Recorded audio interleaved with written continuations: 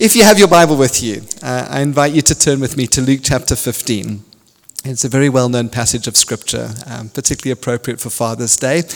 And if you open to Luke chapter 15, you'll see that right at the beginning of the chapter, Luke tells us, now the tax collectors and sinners were all gathering around to hear Jesus. But the Pharisees and the teachers of the law muttered, "This man welcomes sinners and eats with them." And it's just very important to get that context, because in response to the Pharisees and the teachers of the law, Jesus tells three stories about the lost and found department. He tells a story about a lost sheep, a lost coin, and then thirdly, the story that we're going to look at, a lost son. But remember the context. There are two groups of people that Jesus is addressing. On the one hand, there are the sinners, the prostitutes, the tax collectors, those who were considered ungodly. And on the other hand, you have the Pharisees, the religious people. And it's just important to bear that in mind as we read the story.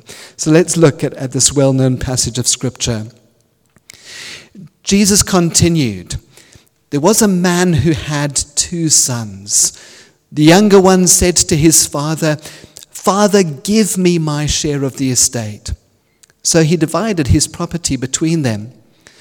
Not long after that, the younger son got together all he had, set off for a distant country, and there squandered his wealth in wild living. After he'd spent everything, there was a severe famine in that whole country, and he began to be in need. So he went and hired himself out to a citizen of that country, who sent him to his fields to feed pigs. He longed to fill his stomach with the pods that the pigs were eating, but no one gave him anything. When he came to his senses, he said, 'How many of my father's hired men have food to spare? And here I am starving to death. I will set out and go back to my father and say to him, Father, I have sinned against heaven and against you. I am no longer worthy to be called your son. Make me like one of your hired men.' So he got up and went to his father. But while he was still a long way off, his father saw him and was filled with compassion for him. He ran to his son, threw his arms around him, and kissed him. The son said to him, 'Father, I have sinned against heaven and against you. I am no longer worthy to be called your son.' But the father said to his servants, 'Quick, bring the best robe and put it on him. Put a ring on his finger and sandals on his feet. Bring the fattened calf and kill it. Let's have a feast and celebrate. For this son of mine was dead and is alive again. He was lost and is found.' So they began to celebrate. Meanwhile, the older son was in the field. When he came near the house, he heard the music and dancing. So he called one of the servants and asked him what was going on. 'Your brother has come,' he replied, 'and your father has killed the fattened calf because he has him back safe and sound.' The older brother became angry and refused to go in. So his father went out and pleaded with him. But he answered his father, 'Look, all these years I've been slaving for you and never disobeyed your orders, yet you never gave me even a young goat so I could celebrate with my friends. But when this son of yours, who squandered your property with prostitutes, comes home, you kill the fattened calf for him.'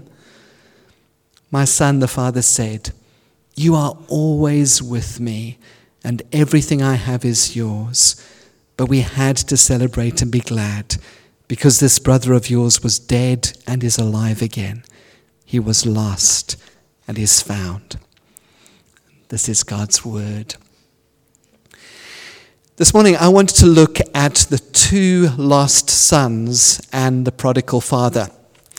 Slightly different take on the well-known story, but one I think that fits Jesus' original intention, the 2 lost sons and the prodigal father.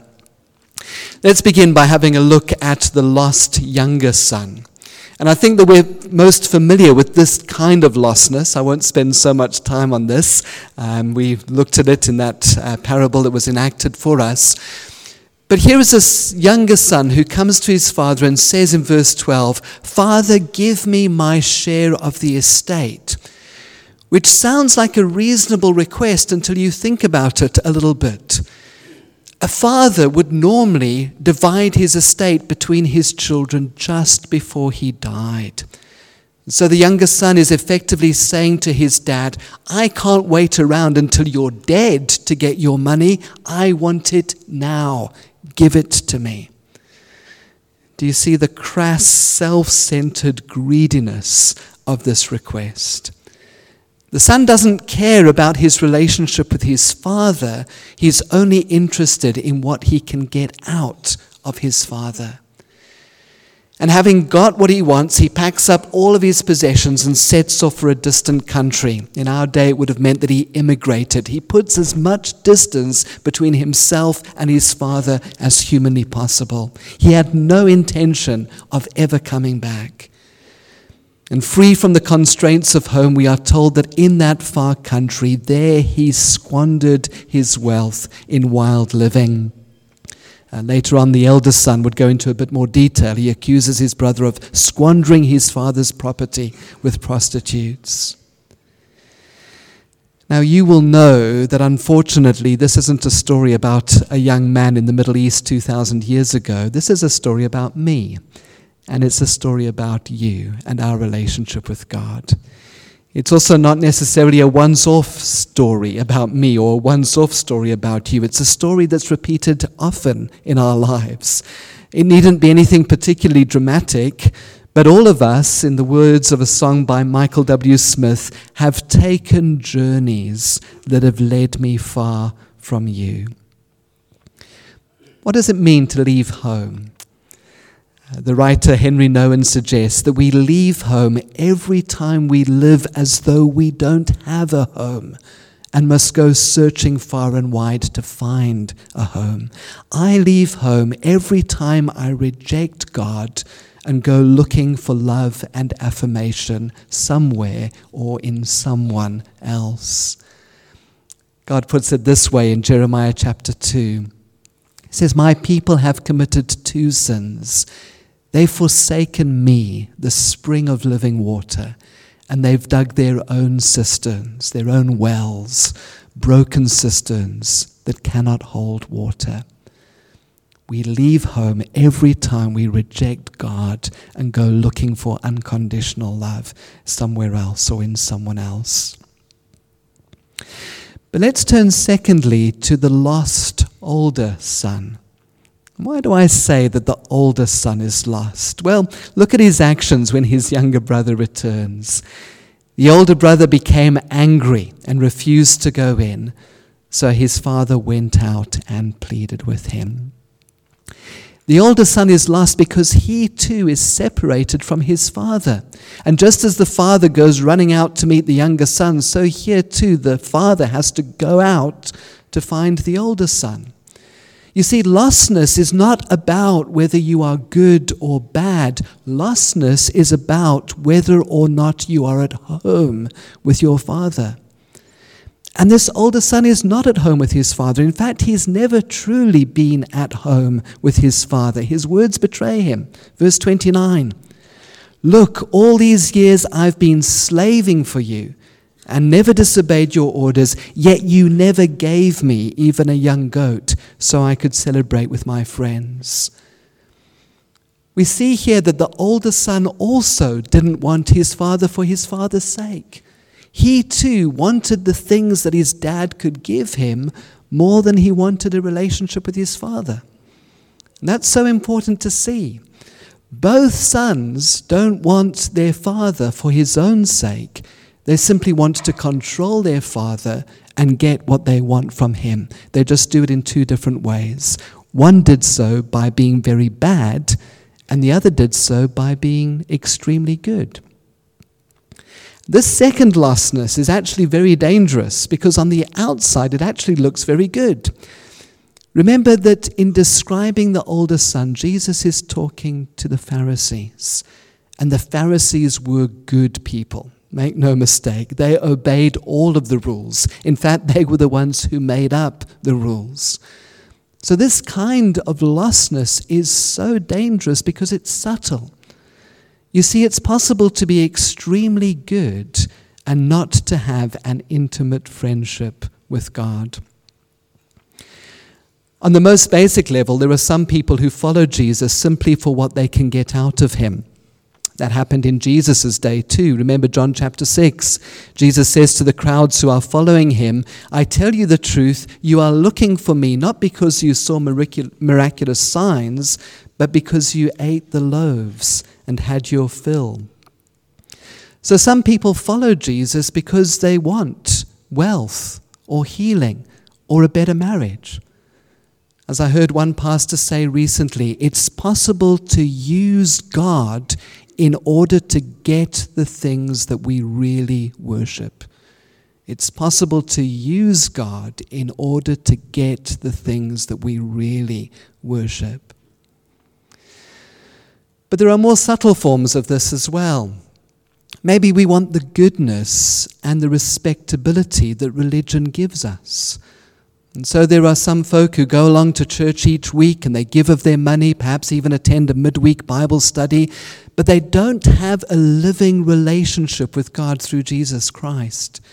They want the respectability and the sense of goodness that the Christian faith gives them, but they know nothing of the intimacy and the joy of a genuine relationship where all of life is lived out before God. And what happens is that they actually use religion to hide from God. I'm doing all of these good things for God so he can leave me alone. In fact, he owes me. He can't ask anything of me whatsoever because I'm paying my dues. I'm going to church. I'm giving of my time and energy. Keeping the rules can actually be a way of keeping God at arm's length. There are other folk who maybe want the excitement and the energy and the enjoyment, the sense of purpose that Christianity can bring. When we think of Pharisaic faith, we tend to think of men in three-piece suits who look very somber and carry a Bible to church. But hiding from God in religion is not simply confined to conservative Christians. It's possible to be an outgoing, charismatic Christian and not be genuinely at home with your Father. Remember how in Matthew chapter 25, Jesus said that on the day of judgment, many will say to me on that day, "Lord, Lord, did we not prophesy in your name, and in your name drive out demons and perform many miracles?" And I will tell them plainly, "I never knew you." There are some folk who want the feelings for God and the experiences of God more than they want God himself. So in fact, there are all kinds of ways in which we can be very religious and yet not be genuinely at home with our Father. Jeremiah chapter 17 and verse 9 reminds us that the heart is deceitful above all things and beyond cure. Who can understand it? And so we simply need to be aware that behind our best actions can be selfish motives. I know in my own life there are times when I'll listen to a Christian preacher or I'll read a good Christian book or I'll read the biography of a good Christian person and I'll think to myself, I want what that person has. But on deeper reflection I discover to my shame that I don't want the relationship with God that person has. I want to be known as someone who has a deep relationship with God. Do you see the radicalness of Jesus' teaching in this parable then? This past week you may have picked up, I've been reading the book The Prodigal God by Pastor Tim Keller. It's where I gained a number of insights into this passage. I highly recommend the book to you. But in the book, Tim Keller says this: Jesus doesn't divide the world into moral good guys and the immoral bad guys. He shows us that everyone is dedicated to a project of self-salvation, to use God and others in order to get power and control for ourselves. We're just going about it in different ways. I think it's significant that of the two lost sons, Jesus pictures the first son as being found. But when it comes to the second son, the jury is still out. We're left at the end of the parable wondering, will the older son go into the party and be with his father or not? And the message seems to be that it's easier for people who know they are lost to return to their Father than it is for people who do not realize that they are lost. In fact, in Matthew chapter 21, Jesus says this to the religious leaders: I tell you the truth, the tax collectors and the prostitutes are entering the kingdom of God ahead of you. It's those who know that they are lost who are more likely to be found. Well, having looked at two kinds of lostness, let's look finally at the prodigal father. Because looking carefully at the nature and the actions of the Father is what saves us out of our lostness, whether we are lost in our badness or whether we are lost in our goodness. It's looking at the Father, this prodigal Father. It's looking at God's love for us, reminding ourselves of his love that is the solution to being lost.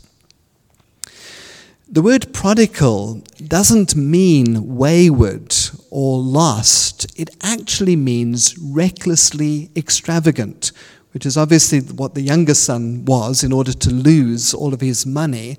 But it means to spend until you have nothing left. And in that sense, we can call God the prodigal father, the one who spends until he has nothing left.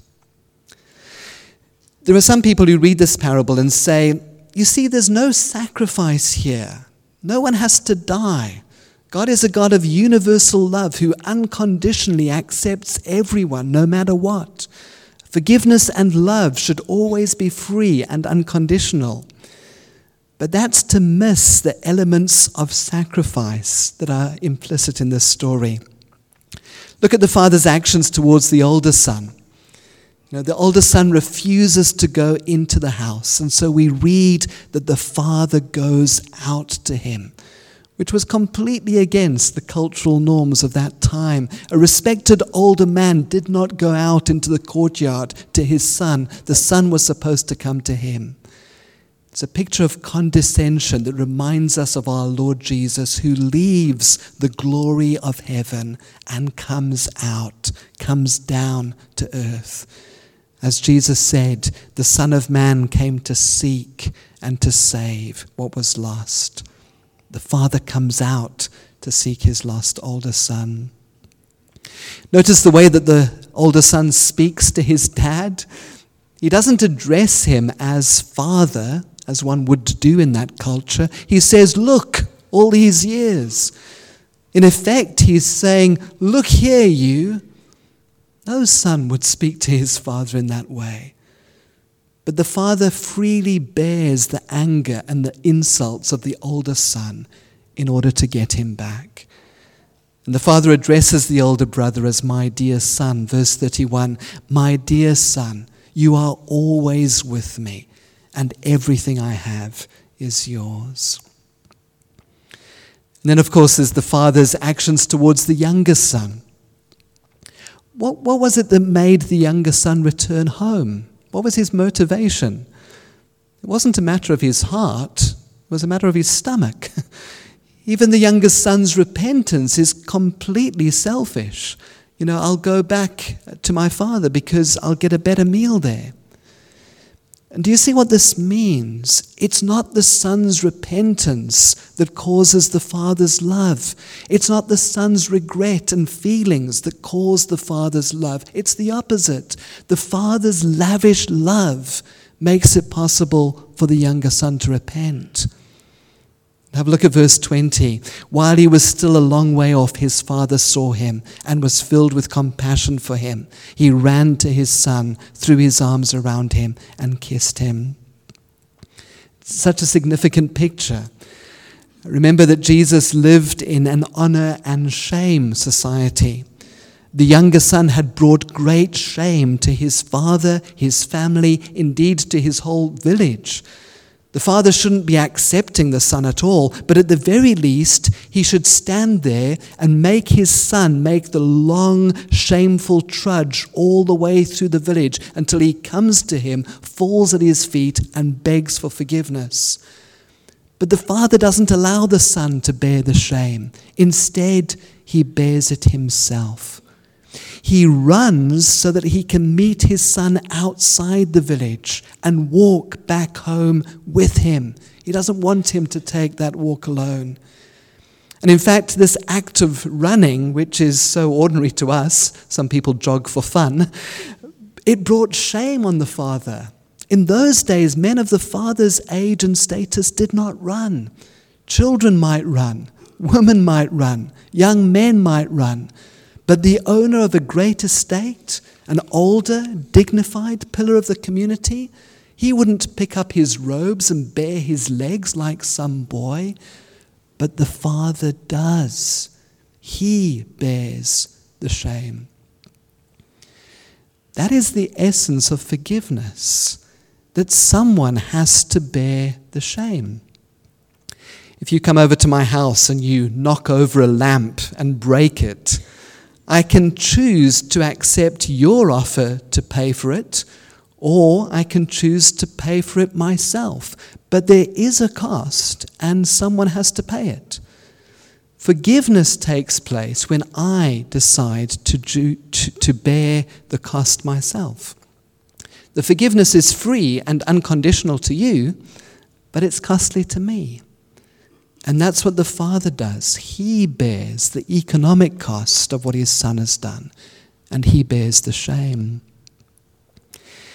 In verse 22, the Father shouts, "Quick, bring the best robe and put it on him. Put a ring on his finger and sandals on his feet. Bring the fattened calf and kill it. Let's have a feast and celebrate. For this son of mine was dead and is alive again. He was lost and is found." So they began to celebrate. Reminds me of the Sunday school teacher who said to her class, "Who was angry when the younger son returned?" And one little girl put up her hand and said, "The fattened calf."